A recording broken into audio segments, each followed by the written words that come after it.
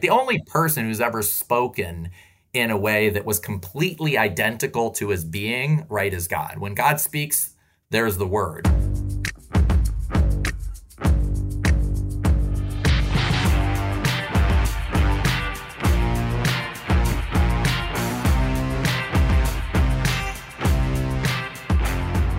Welcome, ladies and gentlemen, to Every Knee Shall Bow, your weekly Catholic podcast on evangelization.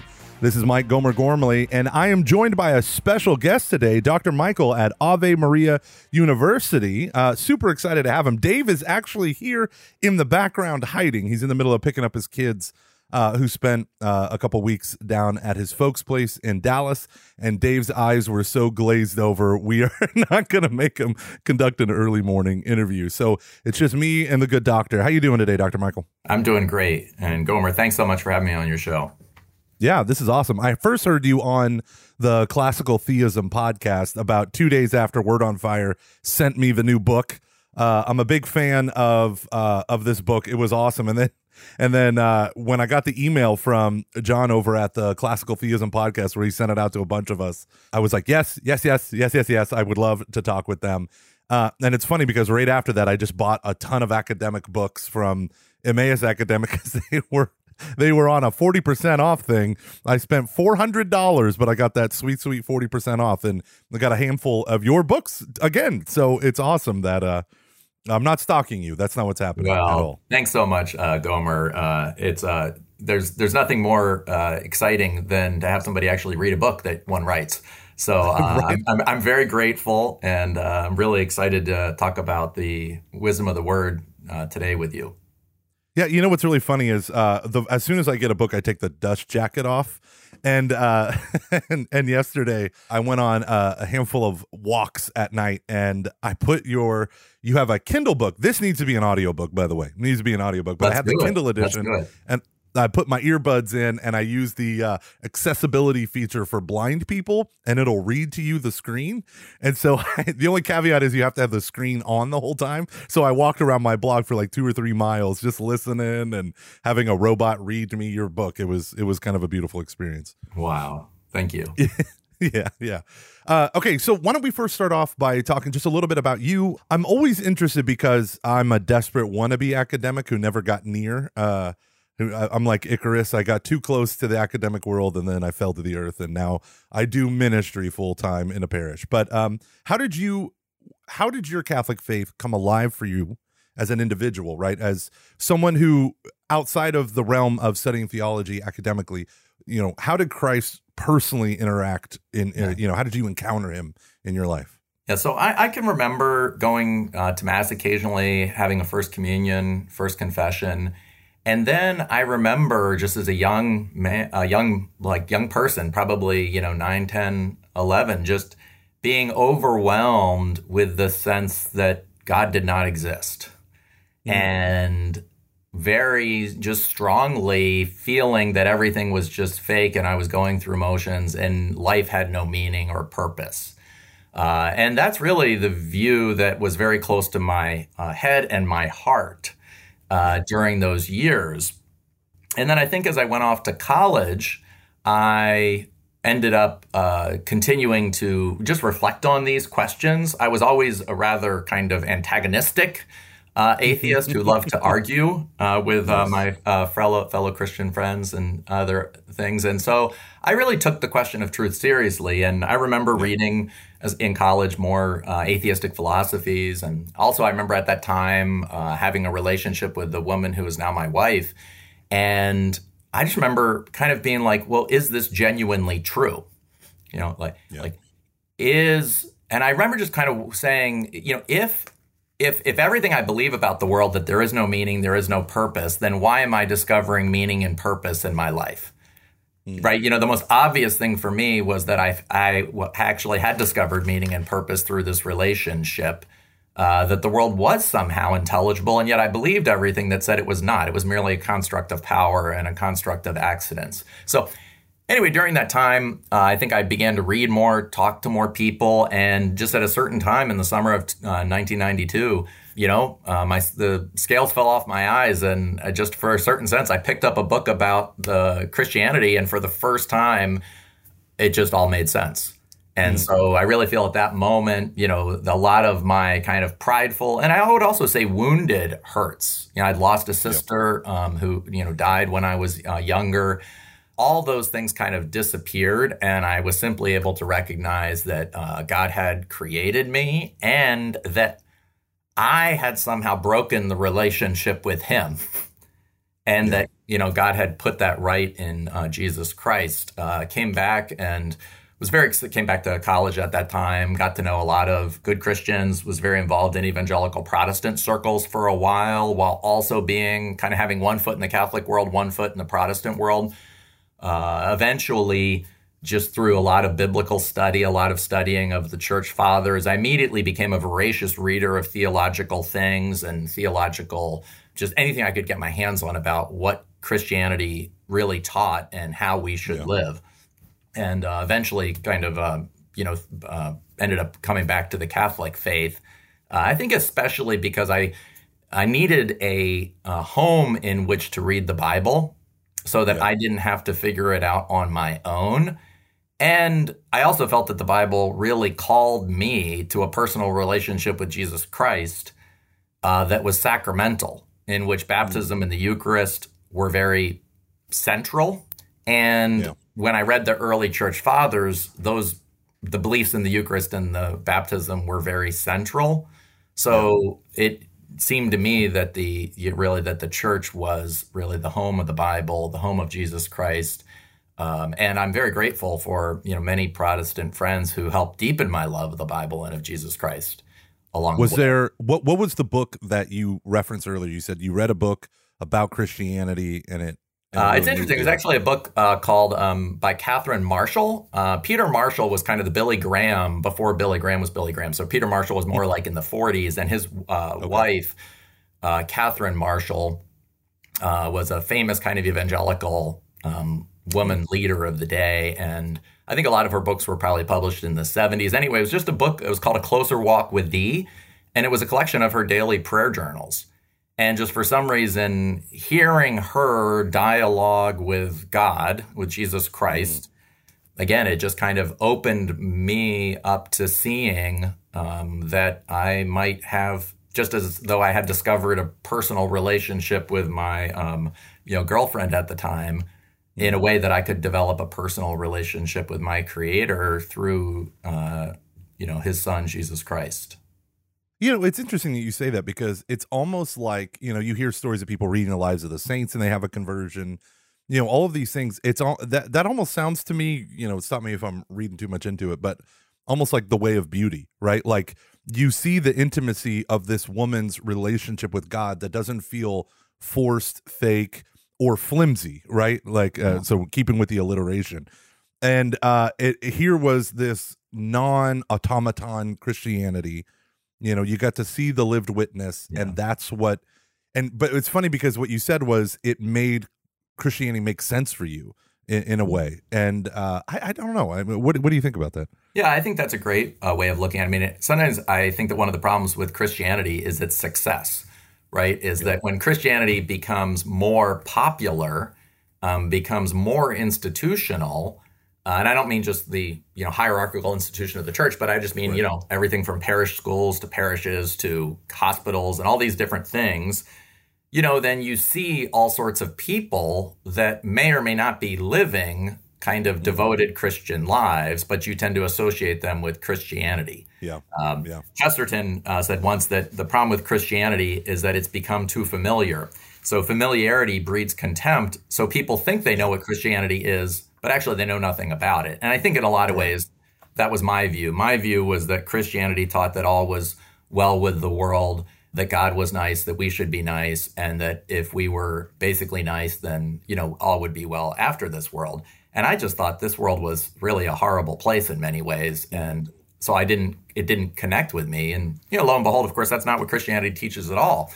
It actually teaches that the world is so broken, right, that God had to enter into our brokenness to die on the cross. So, right. But this is the idea that we have this kind of popular image of Christianity. And in part, I will say that idea is really partly some of the things that those motivations come out very clearly in this book. I feel like what one of the themes of this book is that many people, right, walk away from the church because they don't believe the fundamental teachings of Christianity. And in part, they don't believe the fundamental teachings of Christianity, at least in part because they've never encountered them. And, one of them is, right, who really is Jesus Christ? Who really is God? In many ways, we have these kind of false images of God, either God, the punisher, perhaps, or God, the kind of, benevolent, senile person who will always let us come back home without us ever having to change.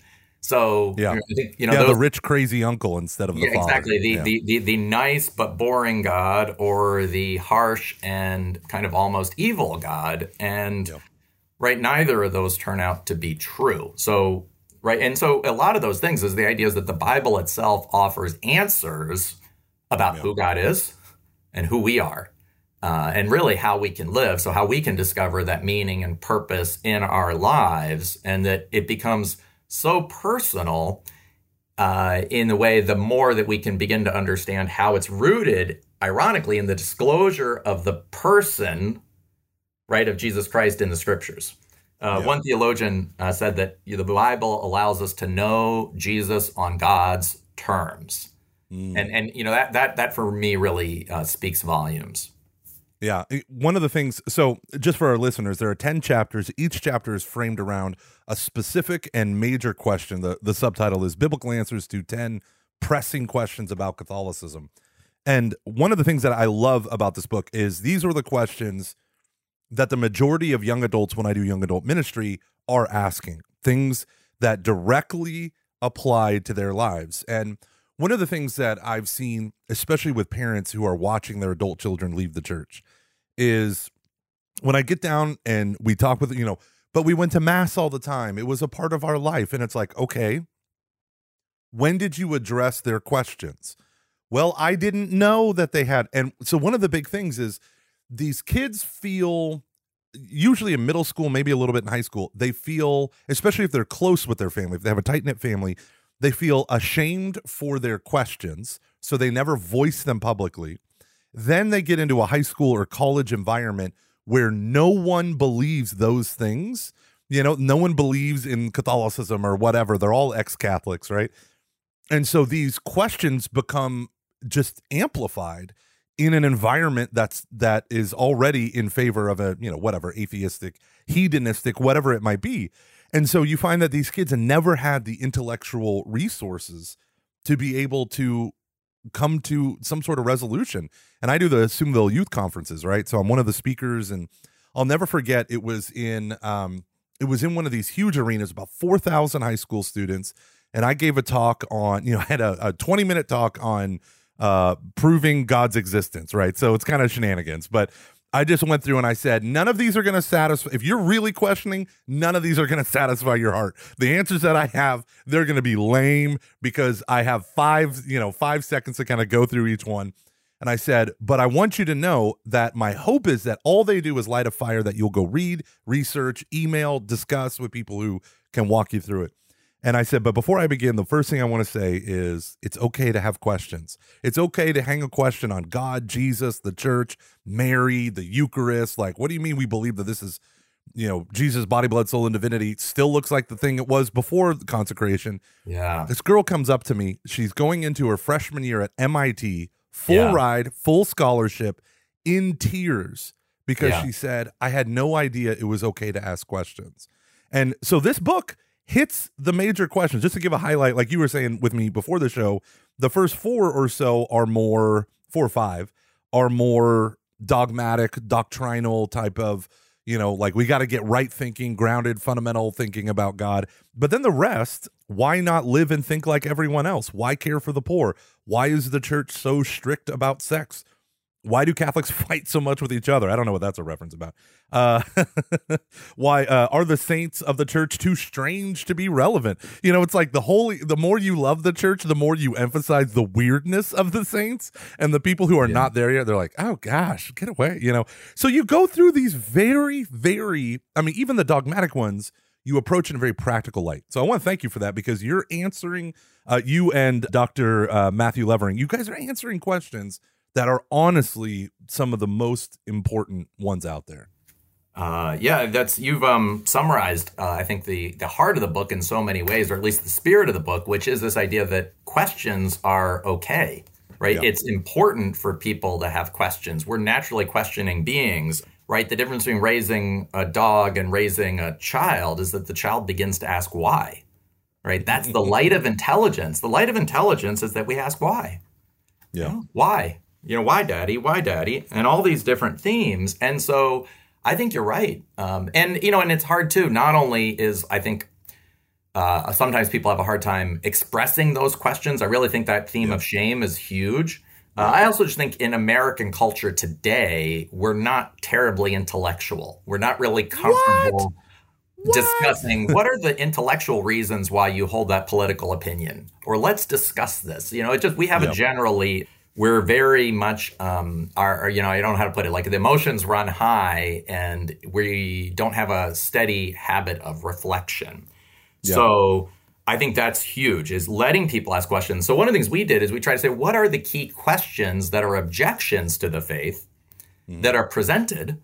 And we read a lot of books on both some sociological quantitative data. 50% of Catholics don't believe in the real presence of Jesus Christ in Eucharist, or 50% of Catholics don't believe that they believe that God exists, but that he's not a personal God, right? But we also, a lot of the sociological studies also summarize interviews. They're more qualitative research, as it's called, and they'll interview somebody who, no longer practices the faith, and they'll just say, oh, well, I went to college and I went to a Catholic college, but there just wasn't much Catholic culture. Yeah. All there was just the secular culture. So it just after a while seemed that, or people that, they were studying science. Science seems to explain everything. And so they just stopped believing. Yeah. So the idea is that these questions are relevant and they're expressed by people today. But the thing we show is that in many ways, a lot of these questions are really perennial questions. They're exaggerated in modern culture, but they're really human questions, which means that often the Bible already answers those questions, right? It's fascinating, right? Psalm 8 will say, right, what is man that you care for him, or the son of man that you remember him, right? Why, if you think about how wonderful the world is, how big the universe is, then why would you care about us? Well, Psalm 8 asked that question. Yeah. So that's not a new question. Yeah, and Richard Dawkins, I heard this soundbite from Richard Dawkins where that's what he said. If there really is a God of the universe, and we mean the whole universe, why would he care what happens on a little mud ball, here spinning around our insignificant sun in an insignificant part of the galaxy and all this stuff? And it's like, the thing that frustrates me so much about Richard Dawkins, everything frustrates me about Richard Dawkins when he has his arguments because they're so terrible. But one of the things that does, it's like he has this image of God as Zeus, like he's this really powerful guy that exists in our sphere, and that's it, right? And he cannot take the arguments, even though he does of the four, major new atheists, he spends more time on Thomas's 5 ways than the others. It's still, they just have such a stupid image of God that is so infantile that when they say these things like, well, why would he even care what it's like? Well, don't you know what omniscience means? Like he knows he knows what's going on inside a black hole, and he knows what's going on inside your black heart. And so it's interesting, if I may, Stephen Barr, who's a physicist, who's a Catholic physicist, and has written a lot on this topic. But I remember he gave a talk once at Ave Maria, and he just said that physicists have been so good at looking at what's in front of their eyes that they forgot what's behind their eyes. And when we look at the universe, we tend to think of all we see is basically dirt and particles and fusion and fires, and we look at it all as all material, and we forget that when we look at the entire universe, we're looking at the entire universe. So among the entire universe, there's this thing called human beings that are capable in a way of understanding the entire universe. So that's just a fact. Like that's just as real as a supernova is my capacity to understand the supernova. So where does that come from? Right. And not only that, but my ability to, I can actually care for a person I've never met on the other side of the globe. I can read a story about people that never even existed in the Greek tragedies, right? Or in, say, Shakespeare's tragedies, and I can weep over them. So, in a certain sense, what is man? What is human nature, human beings, men and women, that have this capacity? And when we look at the universe, that's one of the things we have to take seriously. And so the question is, where does this intelligence come from? Where does this capacity to love come from? And when we do that, then I think that really shifts the question. And it's much harder to understand how a universe, right, comes forward without any notion of God. Yeah. Yeah. So I'm going to hop on a couple of my favorite sections. So chapter 1, why believe in God and in Jesus Christ? So I used to run the RCIA, oversee the RCIA now, but I have a deacon's wife who is incredible, Katie, and she runs it for me now. But when I was originally doing the RCIA, I always tinker with the flow of the catechumenate. Like, what are we going to study? How are we going to study it? And I do the same thing that y'all have. Like, I don't want to give a proof text. I want to give the impact of Scripture, right? Like, so I walk them through from old to new. Like, when you read John chapter 1, you have to understand it in line with Genesis chapter 1 and all of these things that I want them to understand. So one year I'm laying out and the curriculum, and one of it was, okay, so we're going to go with who is God. And then we're going to go, okay, what is the Trinity? And so God the creator, which, many people of non-religious, okay, creator, God, sure, spirit, whatever. So we're going to get right about like God and his relationship to creation, then Trinity, and then Jesus Christ, the incarnation stuff. But then one year I was like, no, God is fully revealed in Jesus Christ, right? He's God's definitive word to humankind. So I'm going to start with who is Jesus. And then I'm going to go from there to the Trinity. And it was a total disaster because people were like, these are people who have never rationally thought about Christian faith in their life. Maybe they grew up going to church here and there, but they never rationally thought. So when I started going through incarnation and even just like, let's read scripture stories, that illustrate that, Jesus is more than just human, more than just an anointed prophet. They were totally lost. I was like, all right, let's back it up. I can't talk about Jesus without talking about the God thing first. And y'all did both. I love it. So let's talk a little bit about the methodology in chapter 1. What made you want to do both God and Jesus Christ in one specific chapter? So the way I would begin that is that when we look at the universe, right, where we talked about considering our own intelligence, when we see the sunset, right, when we see the beauty of the world, we can understand, right, that God had to be, right, this beautiful artist, right, this intelligent artist. But when we also confront the mystery of suffering, war, cancer, right, all these horrible depression, right, all these other things that there's so much suffering in the world, we also, in a way, understand why Jesus had to die on the cross, right? And so that I think that's just the Christian message. The Christian message is both. The world is ordered and good, and it comes from a good and wise creator, and something cataclysmic has happened at the heart of our world, and then really at the heart of our lives. And I think that's really the beauty of Christianity, is doing both of those things. So that's one reason why I think we have to tackle the question of why believe in God and in Jesus Christ. So that's the first theme. The other thing I think also kind of goes back a little bit to maybe just looking at the whole of part of the reason why we wrote the book is that if people are walking away from the church because they don't believe the teachings of the church, one of the things in helping people recover that has to be recovering a belief in the Bible. And what I mean a belief in the Bible is not just that the Bible is true, but that the Bible, that I can understand and hear the meaning of Scripture. And so, right, it's like learning a language.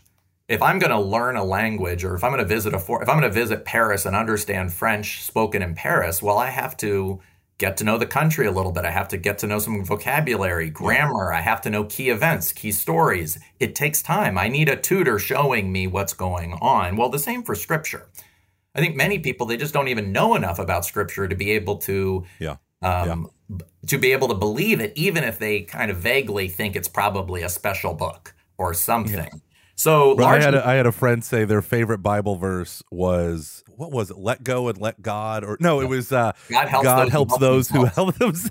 Yes, yes, yes, yes. Not actually in the Bible. And Yeah, no, it's funny how many Americans think that, right? yeah, It's and Ben not Franklin or something, right? exactly. Yes, yes, yes, and not even necessarily helpful. So that idea is just that, right? Well, the whole point is that we need to learn the language of Scripture, and that means basically. So what we do in this book is we try to act as like a travel guide or a language tutor, trying to help people see what are the fundamental questions. How does the Bible begin to answer them? First in the Old Testament, and then in the New, and I think it's hard too, right? I love Pope Benedict said at one time in his book, Jesus of Nazareth, at the one point he just says, look, I know there's been a lot of historical critical studies and a lot of people are not even sure, right, about the Bible or different things, how historically accurate it is or how, and he just says, ultimately, I trust the Gospels. And I feel like we just have to have that certain sense that ultimately, I trust that the Scriptures are meaningful and truthful and are communicating something to me that I need to know, that I need to know in order to live my life.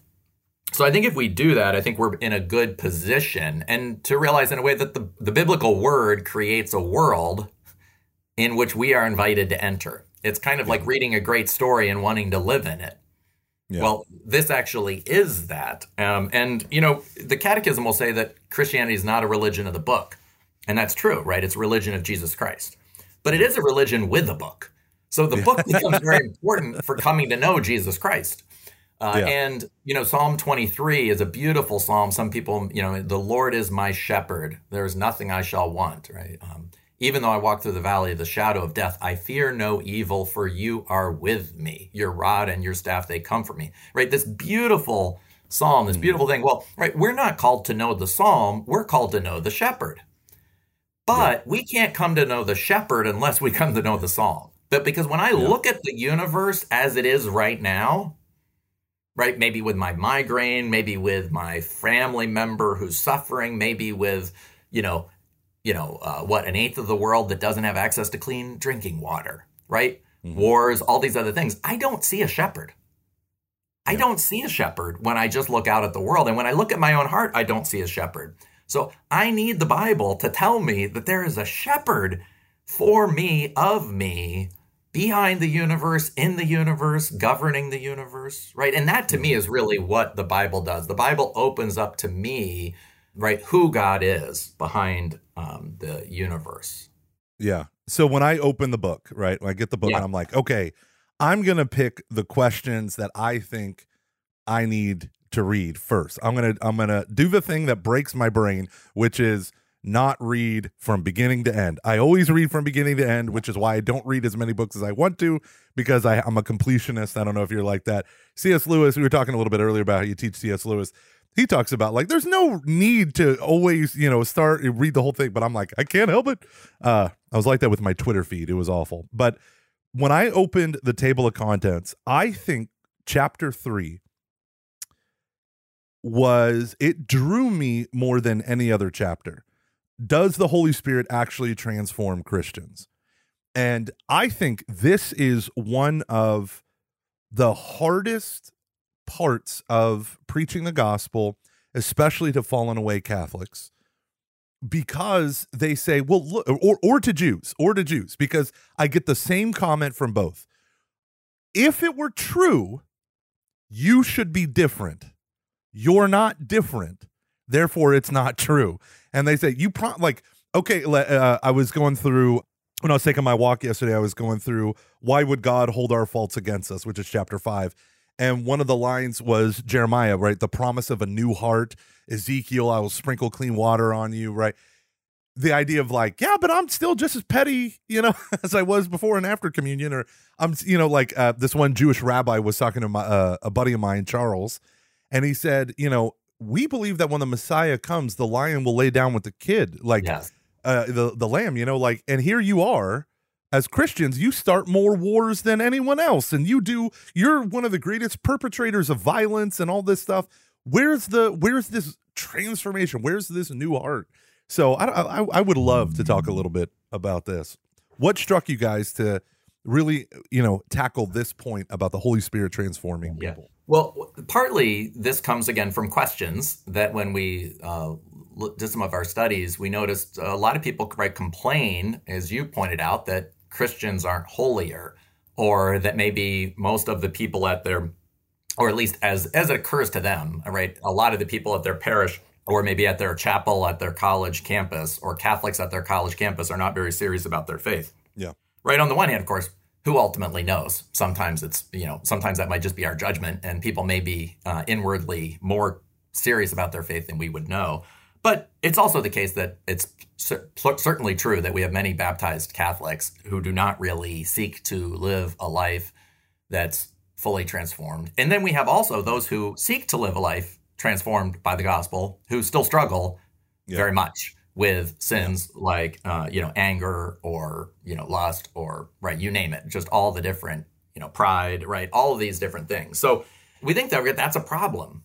That's a problem. That's a pressing problem, which is what is it about it? And I think to a certain extent, we have to realize that we bring, what are the expectations that we bring? And in many ways, especially in modernity, we bring expectations of immediate transformation. We want problems solved. We don't want to learn how to suffer problems. We want to fix problems. And just, this is outside the book, but just real quickly, right? Even if you look at, say, Rene Descartes, when he writes, he writes his book and he says, the Discourse on Method, he says, if you follow my method, we can become masters and possessors of nature. Karl Marx once wrote that the job of philosophers up until that time was to interpret the world. Now it is our job to fix to change the world. Yeah, and I just think in many ways, we think in a post-Christian sort of way that we should be able to fix the world. We ought to fix climate change. We ought to fix COVID. We ought to fix everything. So we expect Christianity ought to have fixed the world by now. And I just think that is basically it's a post-Christian heresy. It's a heresy that says we can have heaven on earth. And the beauty of the Gospels is that that's not what Jesus promises. Jesus promises a unique way, right? We're supposed to pray every day in the Our Father, right? That, your kingdom come, your will be done on earth as it is in heaven. So somehow in which God's name will be holy, his kingdom will come, his will be done on earth as it is in heaven. And yet, what does that mean? Does that mean in a way that Jesus is going to judge the nations? That he's going to put evil people and evil countries under his heel and we begin to see, no, that's not what he taught. What he taught is that he was going to give the Holy Spirit. The Holy Spirit, which is a pledge of eternity, is going to come into the world. And the way I kind of try to describe it in the book is that what we want is a spirit of earthly power. We want a spirit of earthly power that might make us live 20 years longer, maybe give us better abs, spirit of power that would make us eloquent, that would make us no longer struggle with sins, that would make us humble, right? That's what we want. We want a spirit of earthly power, but what he offers is just the Holy Spirit. And the Holy Spirit in Jesus's life didn't bring about earthly power, right? It brought about this unique power of God's merciful love that loved us to the end, right? That loved us unto the cross. And somehow in that mystery undid the brokenness and woundedness of our own separation from God. So that is really the love. When when Adam and Eve were created, when we were created, right, in Genesis 2:7, it says God breathed into us a living spirit. He breathed his own breath into us. Then in John 23, when Jesus appears to the upper room with the apostles, he breathes on them his holy breath, right? He breathes on them the Holy Spirit, it says. Same word in the Greek, by the way, from breathing and spirit. And so that spirit that he gives is the spirit that led him to the cross. So we have a spirit of, in a way, of that unites us to God in the midst of suffering and love. And I think, one story that I like from the Bible is where Paul in 2 Corinthians says that he has a thorn in his side, some kind of suffering. We don't know if it's a temptation. We don't know if it's an illness, some inability to preach the gospel. We just don't know. But he says he asked the Lord 3 times to remove it. And God said, No. He said to him, my grace is sufficient for you, for power is made perfect in our weakness. Yeah. So the key theme that we really try to get to is this idea is that the kingdom of God has been inaugurated. Jesus Christ preached the kingdom of God. It is at hand. In his resurrection, death has been defeated. Yeah. Sin has been forgiven.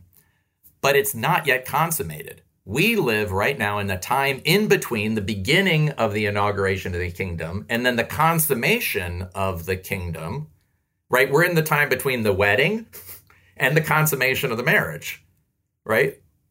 You know, most of the time that's a few hours, but for us, that's our lives. That's the millenniums in which we live is that time between Jesus. Yes, the kingdom is inaugurated. The Holy Spirit is given, but it will not be fully realized. We will not be completely transformed until the Holy Spirit. So therefore, right, like the Jews, we remain in a way waiting for Christ to come and establish the full kingdom. But unlike the Jews, we believe that he has come and inaugurated his kingdom.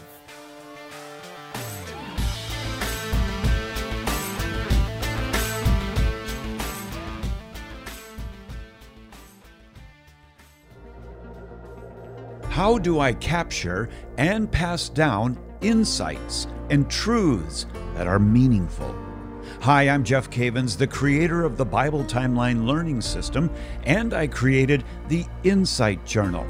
Within the Insight Journal is a system to keep track of the best insights of life in an organized and easily accessible way. No more rummaging through journal after journal to find that one insight from prayer that you want to share. I have done months of research to create the best journal for you to keep your golden nuggets of truth. Get ready to write your insights from Mass, the Bible, talks, and more in a beautiful cloth-covered journal with a ribbon, strap, and interior folder. To order your copy of the Insight Journal, go to ascensionpress.com/Insight Journal.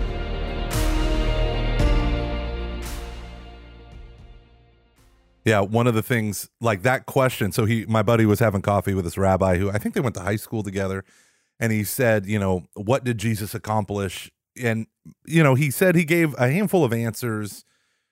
Preached the truth. He died for our sins. Well, I don't believe that. Okay, but what are the fruits and results of it? And it was funny because I was looking for something tangible, in order to say. And I loved your idea of like a modern heresy of just trying to fix it, right? But the answer I gave, it took me a year to see it. But, and I want your thoughts on this. I went up to him and said, if you look at the history of Israel's own history in the Bible, and this is one of the reasons why I point to all my little atheist, they're so smart, my atheist high school students, right, who know everything, and just roll their eyes at the Bible even though they've never read it. I always tell them that the Bible is its own most severe critic in terms of the people of Israel, right? Yes. And I said over and over again in the Old Testament, you had Israel who actually had a ongoing lived encounter with the God of the universe, who manifests himself as both their national God and the God of all gods, right? The God of all the nations. And all they wanted to be was, instead of being in relationship with the God of all the nations, they wanted to be like all the nations. They constantly were tempted to idolatry. And I said, so the kind of answer I came up with was, in all the history of Judaism, ultimately it was their quarantining from the pagan nations that allowed them to finally kick the habit of polytheism and turning to the idolatry. I said, but where the cross is raised, the idols come tumbling down, right? Like today, you go to Athens, you go to Rome, they are literally in ruins. All these idols that an entire culture propped up, that it's, emperors enforced at the end of the sword, are, now on top of them is a cross, or a crucifix, the very symbol of, Roman divinity of, the deified Caesar and his son. Right now, they're Augustus might be a little bit more than a footnote in history, but most of these great men and their deities are like children's stories compared to what the cross gave us, and he was like, oh, I like that. I got to have coffee with him one more time. I don't know. What are your thoughts on that? Well, I definitely think I think one of the things you're pointing there to the witness of the martyrs. Yeah. In many ways, right? What does the Spirit give us? The Spirit gives us the power to witness to Jesus.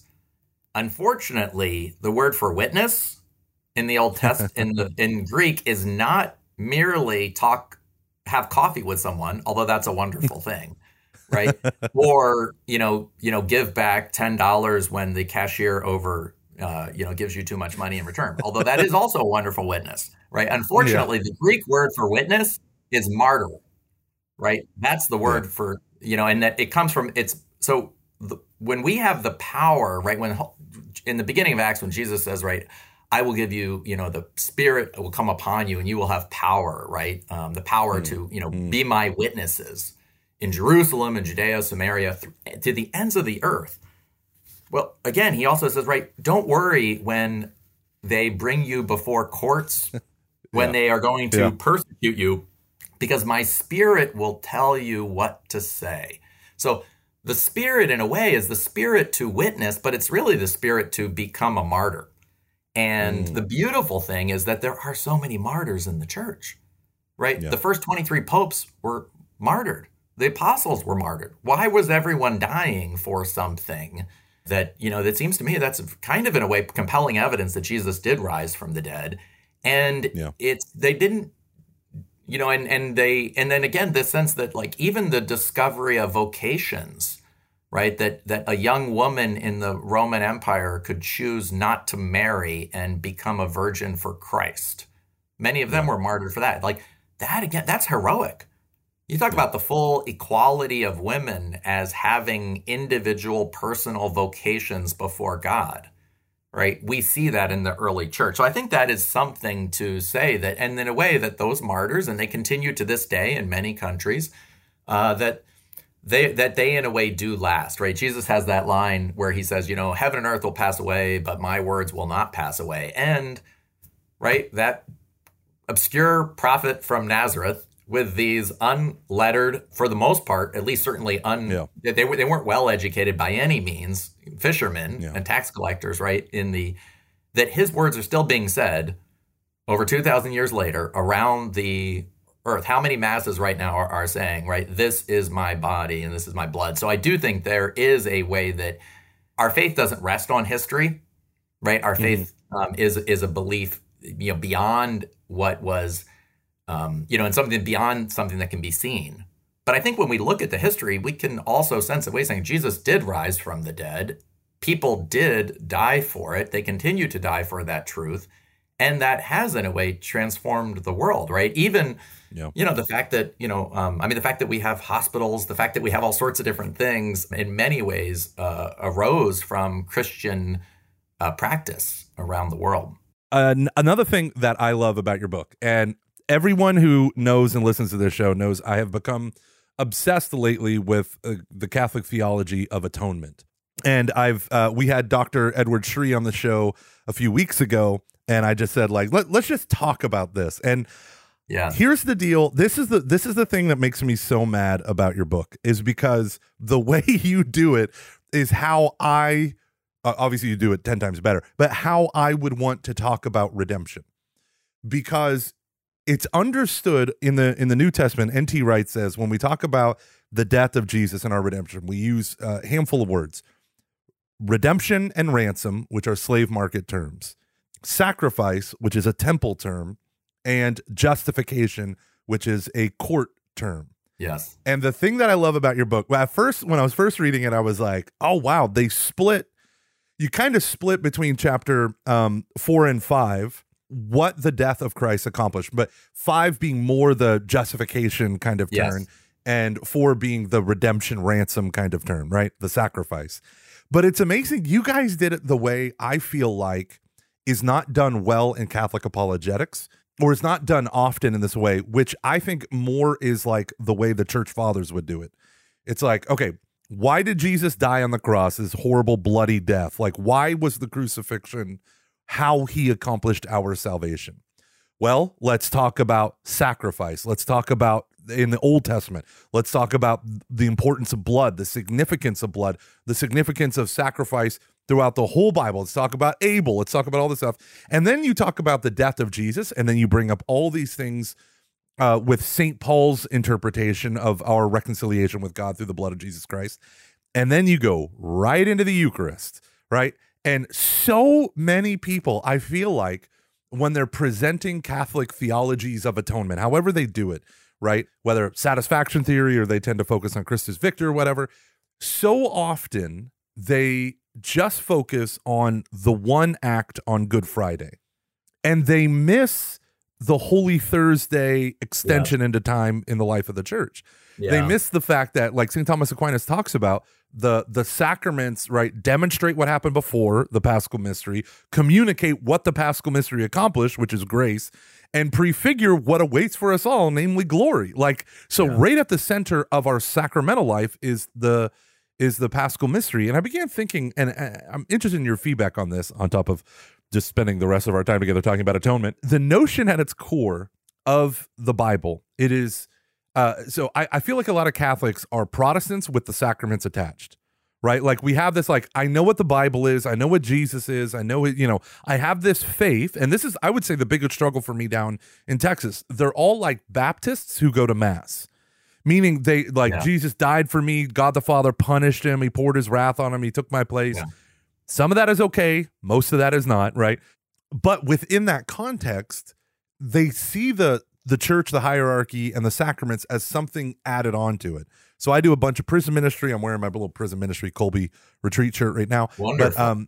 But and so one of the things that these men, they're all anti-Catholic, right? There's so many of them are anti-Catholic in the inmates, and they all say the same thing. The number one question I get asked is, why do Catholics add to the finished saving work of Jesus Christ with all their sacraments? You got to go to here and do that.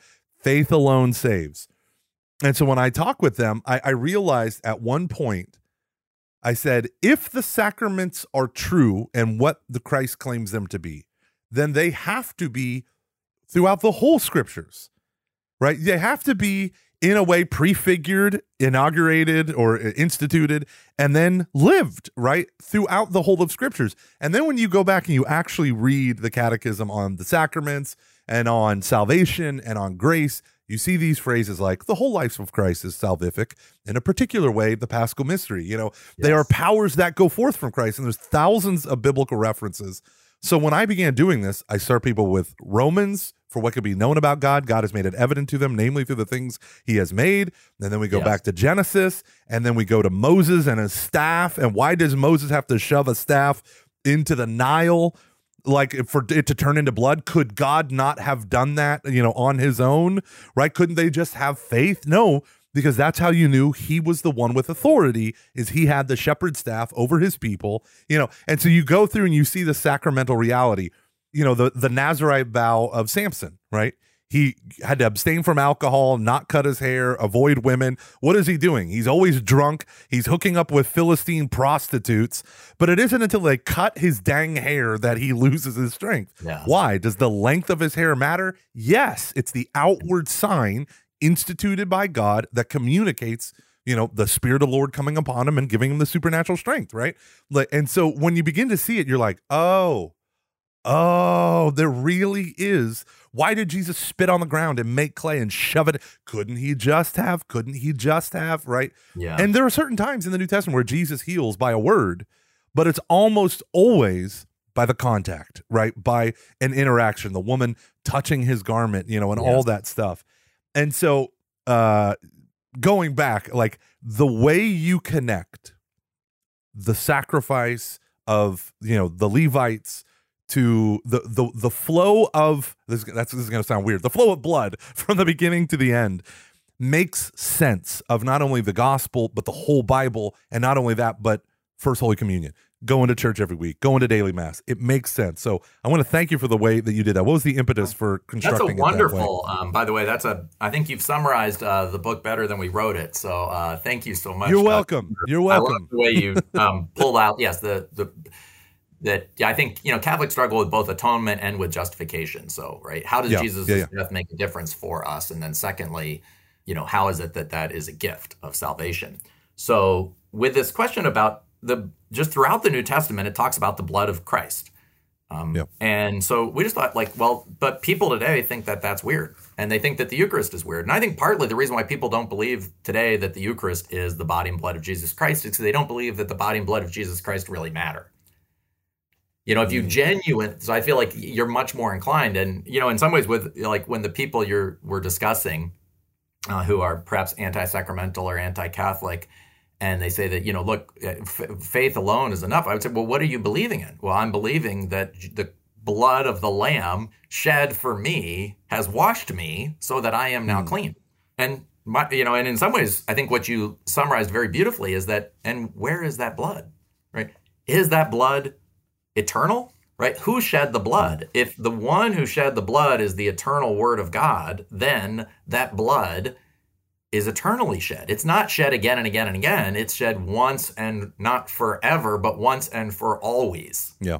So, right, that same blood is exactly all it is. We're washed in the blood of the Lamb. Absolutely, right? What's cool is when you were saying that, I have my favorite app, which is BibleGateway.com, brought up. And I was looking for a verse when you were talking about martyrdom as, the witness of the Holy Spirit convicts us. And I always lose this word, and I know it's in Revelation 12, but I always lose it. But it was this notion in the Old Testament, there's one spot, according to a footnote in the NAB, that says, this is the only time something is considered greater than life. And it was in, it's like Psalm 67 or 73, I always confuse where it is, but it says, your love is greater than life, talking about God's love. And it says this is the only time that's mentioned in the Old Testament, obviously not in the New Testament. And I was thinking there was this great phrase, they conquered him by the blood of the Lamb and of their testimony, because they did not love their lives unto death. That's one of the translations. And I just thought it was so funny. I was like, oh, I want to find that verse and maybe I'll bring it up. And right when I brought it up, I was reading and you were saying the blood of the Lamb at the exact same time. Yes. And that's the beautiful gift, is even in the book of Revelation, the blood of the Lamb is still working. Yeah. It's the thing that conquers the Satan. Yeah. Yeah. And just so one thing we got to think about, so blood seems very weird and strange. Yeah. But then we want to say, is it? Blood is also at the heart of sacrifice. Is sacrifice strange? And I just give, kind of two examples. One is, even in our own society, we know that great accomplishments require sacrifice. Right? We have to make sacrifices. If you're going to be an Olympic athlete, you have to make sacrifices. If you're going to accomplish a lot in the world, you have to sacrifice other things, right? You have to stop playing video games so you can work, or if you're going to become famous playing video games, right? You have to do that all the time, right? Whatever it is. But the key thing is, most of these sacrifices in a way are often for our own ego. And often we end up sacrificing better things for our pleasures. Right, we sacrifice a good relationship for the pleasure of an affair, right? We just sacrifice all over the place. And in a way, if I've done something wrong, I have to make a sacrifice to make it up. How do we right old wrongs of history? It's really complicated. Yeah. And in a way, somehow we got to say, we can't fully do it on our own, because ultimately the sacrifice we would need to give would not be merely something external. Not even the ancient sacrifices of the animal sacrifices of the Old Testament. Even in the Old Testament, they were always shown to be the external sacrifice of an internally sacrificed heart. Yeah. And the problem is that our hearts can never fully sacrifice themselves, because it's our own egos that are part of the problem. So even when I sacrifice myself for another person, there I am sitting there saying oh, I did that. Right? And so we need a new sacrifice in which, Jesus Christ offers the complete sacrifice. And in a way, that's why it says, anyone who is in Christ is a new creation. On the cross is a new creation. Mankind is recreated because, the ego itself is sacrificed. Right? Mm-hmm. And in there, then in a way, we get a blood transfusion. Right? If I'm sick, I need a blood transfusion. Well, if I'm morally sick, if I'm spiritually sick, I need the blood of Christ. Because the blood of Christ loved unto the end. It's the complete sacrifice of all earthly idols, earthly power, for the sake of saying, I love my Father. I'm going to spend my eternity in communion with God. and I'm going to bring, right, my brothers and sisters. I'm going to open up a way for them to come and follow me, right? And so that sacrifice is no longer the sacrifice of giving up money or giving up power or giving up possessions, right? But it's a restoring of our hearts. And then the beautiful thing is, because that one sacrifice that Jesus Christ made is not an external thing, but through the Eucharist, that blood enters into me, right? Which gives me new life. And yes, I have to accept it in faith, right? Even Thomas Aquinas will say, right, hearing alone believes that the bread and wine are the body and blood of Jesus Christ, right? I can't taste it. I can't touch it. I can't see it. So this is why then I think, and that's why when we present Jesus Christ as a sacrifice, we should see it as like, thank God, that sacrifice I've always wanted to make. And, I don't know if you've ever had, teenagers or yourself where, wouldn't you love one day to have like a family in a burning building and to be able to sacrifice yourself to go heal them or, do something heroic? To kind of sometimes somebody pointed out it's much harder, of course, to be a hero in daily life than it is in a extreme event. But I think we do have that certain sense that if I could make a great sacrifice, my life would have meaning and purpose. And that is, in a way, right, the sacrifice that Jesus Christ makes. But the beauty is he doesn't just make it separate from us. He makes it and then he re-presents it in our own lives. Yeah, that's awesome. And it is funny how so much of religion, right, whether you're talking about Judaism, the Old Testament, Catholicism, it is easy to hide behind, this was a critique I hear, it is easy to hide behind, in a sacramental system, the externals of the sacrament and hide from true, like for Protestant will say, well, you go to confession, it's like a car wash for you, but are you truly repentant? You go to Mass, you receive communion, do you, and you may or may not have a relationship with Christ at all. You don't ever pray, and yet you go to Mass and receive communion every week. It's, for certain people, it's easy to kind of hide behind the sacramental system. And until one day I had this non-denominational person who came from a megachurch here in our city, and he was just like, for him, the liturgy was the most confrontational thing, because from his non-liturgical eyes, right, what he saw was it was easy for me to hide behind my Starbucks coffee, sitting in a chair, listening to beautiful music sung by a very talented band, praise and worship band, to hear an inspiring message and then to say some prayers and go and leave. He said, and when I came with my wife's family to Mass, here I am being confronted with my sin in the very beginning, my fault, like all this stuff. And he was like, for him, the liturgy was something he couldn't hide from. And it's interesting how you can have these two different perspectives. But when you look in the Psalms, like Psalm 51, the famous penitential psalm, right? He talks about that sacrifices don't suffice. These blood offerings, all this stuff, what he says, that for you have no delight in sacrifice. Were I to give a burnt offering, you would not be pleased.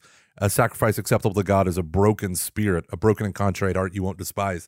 And here's that experience of like, even though the sacrificial system exists, it exists in ancient Judaism as a sign of conviction of that inner heart.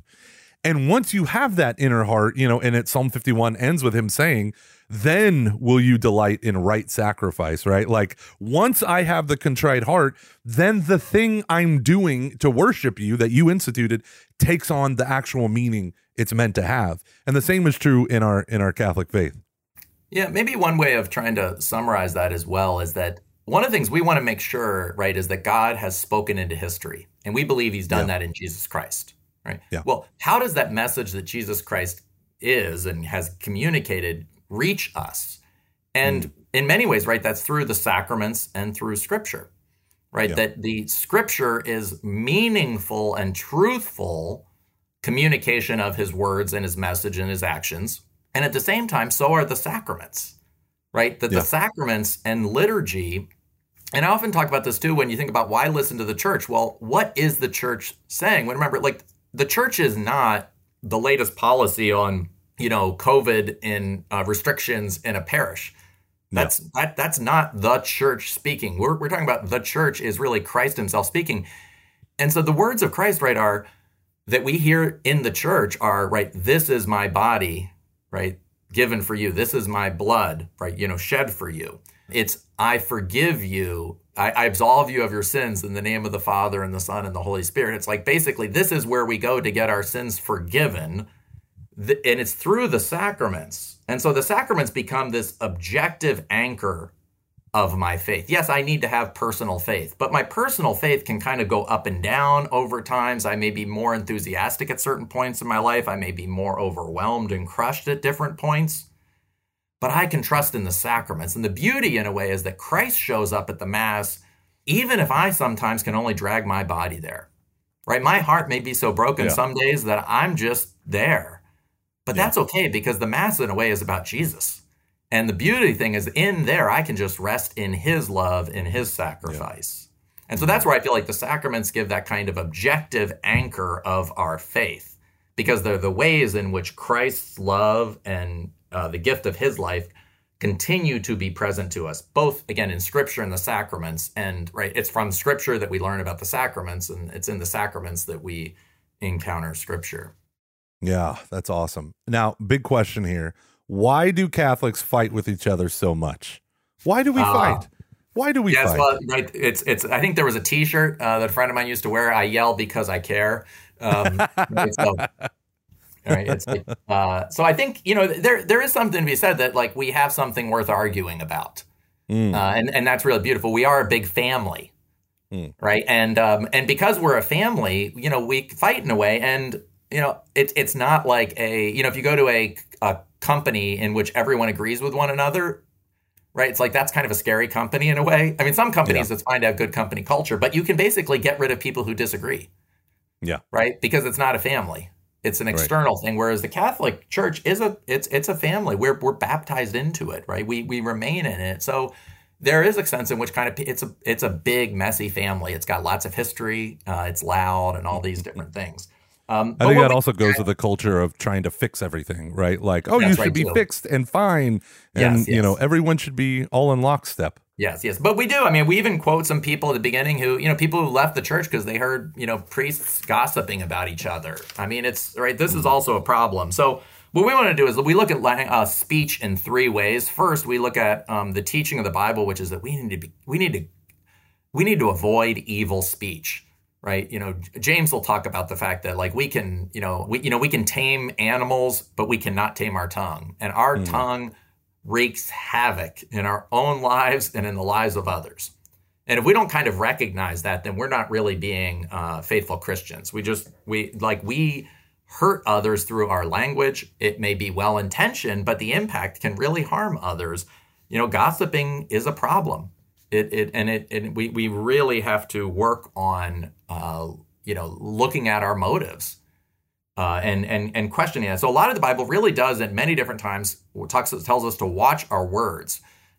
St. Paul often says, "Let our words edify, build up others." In Ephesians, he will actually say, "Don't let your language grieve the Holy Spirit." Somehow our words can grieve the Holy Spirit that's in us when we speak in a way that is inappropriate. But then the second thing we also do is that our language is also meant to be truthful and prophetic, which means we also have occasionally the duty and obligation and just, to make corrections of others, to say, hey, wait a second, maybe there's another way of considering this. Or we're able That's to. Dave's also, favorite part. He loves playing the role of the prophet. That's Dave, always telling me I'm wrong. Right. And that's also just, part of it, right? John the Baptist spoke clearly to King Herod and, died as a result of it for challenging his immoral relationship. So this is just another thing that because the truth matters, we have the ability and occasionally, the duty to speak out. And I think the beautiful thing we try to do is say those two things are real, and we just have to be aware of both of them. We have to avoid evil speech, but we also have to be willing to receive and occasionally give challenging speech. And then the third thing is to remember is that human beings are not going to fix this problem on our own. We cannot fix it at the horizontal level. We can't just go to enough kind of communications classes with one another's, right? No, we need God's help. So fundamentally, what is our speech for? It's to praise God. Right. And in a way, the Psalms kind of teach us they teach us to say we're sorry to God. They teach us to say, help me, God. They teach us to say, I am drowning, right? I am drowning. Please rescue me. But they also teach us to simply say, right, praise the Lord. The last psalm of the Bible, right, says praise the Lord, I think, half a dozen or more times. So our fundamental, why do we have the gift of language? Fundamentally, it's so we can praise God, right? We can, and I think we have to remember that's really our home, right? That's our source. Yeah. That's where we're going back. And in a way, we have to just trust in him that he will kind of make up for all of our lacks. And right, the only person who's ever spoken in a way that was completely identical to his being, right, is God. When God speaks, there's the word. When he speaks his word, he creates the universe. The universe, he becomes incarnate through the speaking of his word in Jesus Christ. Right? Our words are, all we can do is hope to make them the best we can. Right? That we're never going to be able to fully communicate ourselves. But I do think we can use the words of the Psalms, the words of Jesus Christ, to put ourselves in better relationship with one another and with God. It's interesting because I remember reading Pope Benedict talking about East Germany and how there was so much fear at one point, out of every 5 people, 2 were government informants. So if you had a family of 5, chances are, someone's going to, rat out someone in your own family, and you were encouraged to. Yeah. It was part of their culture. And the people who engaged in resistance in East Germany, they took oaths to never tell a lie.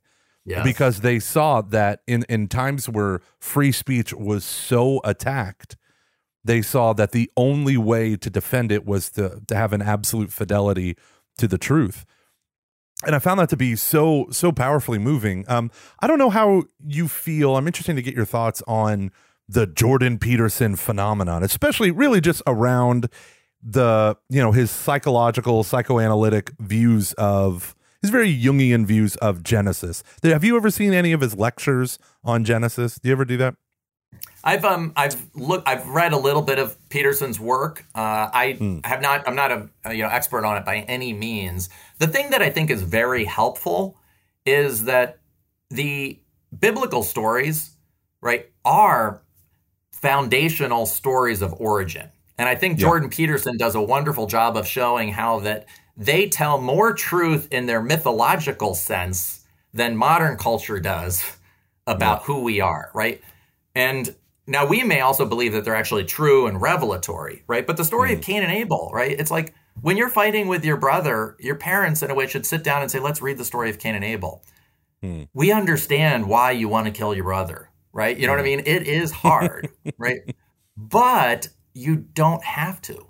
We understand why you want to gossip about your brother. It's hard to live with other people, right? The original sin in the Old Testament is never original. It keeps happening again and again and again, right? That's the whole, theme. Every time Israel gets a new chance, they mess it up. So to read in a way the story of Cain and Abel, not just, that happened, but to kind of say, wait a second, how is that like, how am I kind of like Cain? Right? It's interesting. Even Jesus Christ, and we mentioned this in the in the book, is that when Jesus says, right, if you have your gift at the altar and you have something against your brother, go and make it up to him. Literally, that is my favorite part of the whole book. Yeah. That is my favorite part. Yeah. That's right. And he says that right after saying, it was said, don't kill your brother, but I say, don't even be angry at your brother. So, I think he's raising the context of the story of Cain and Abel. So we need to go back and say, wait a second. I see, I'm Cain. Or wait a second, I'm Adam and Eve. Not Adam and Eve did this, now my life's bad. This is what most people think. But we got to go back and say, wait a second, I'm Adam and I'm Eve, because when something happens to me and I make a mistake, I blame someone else.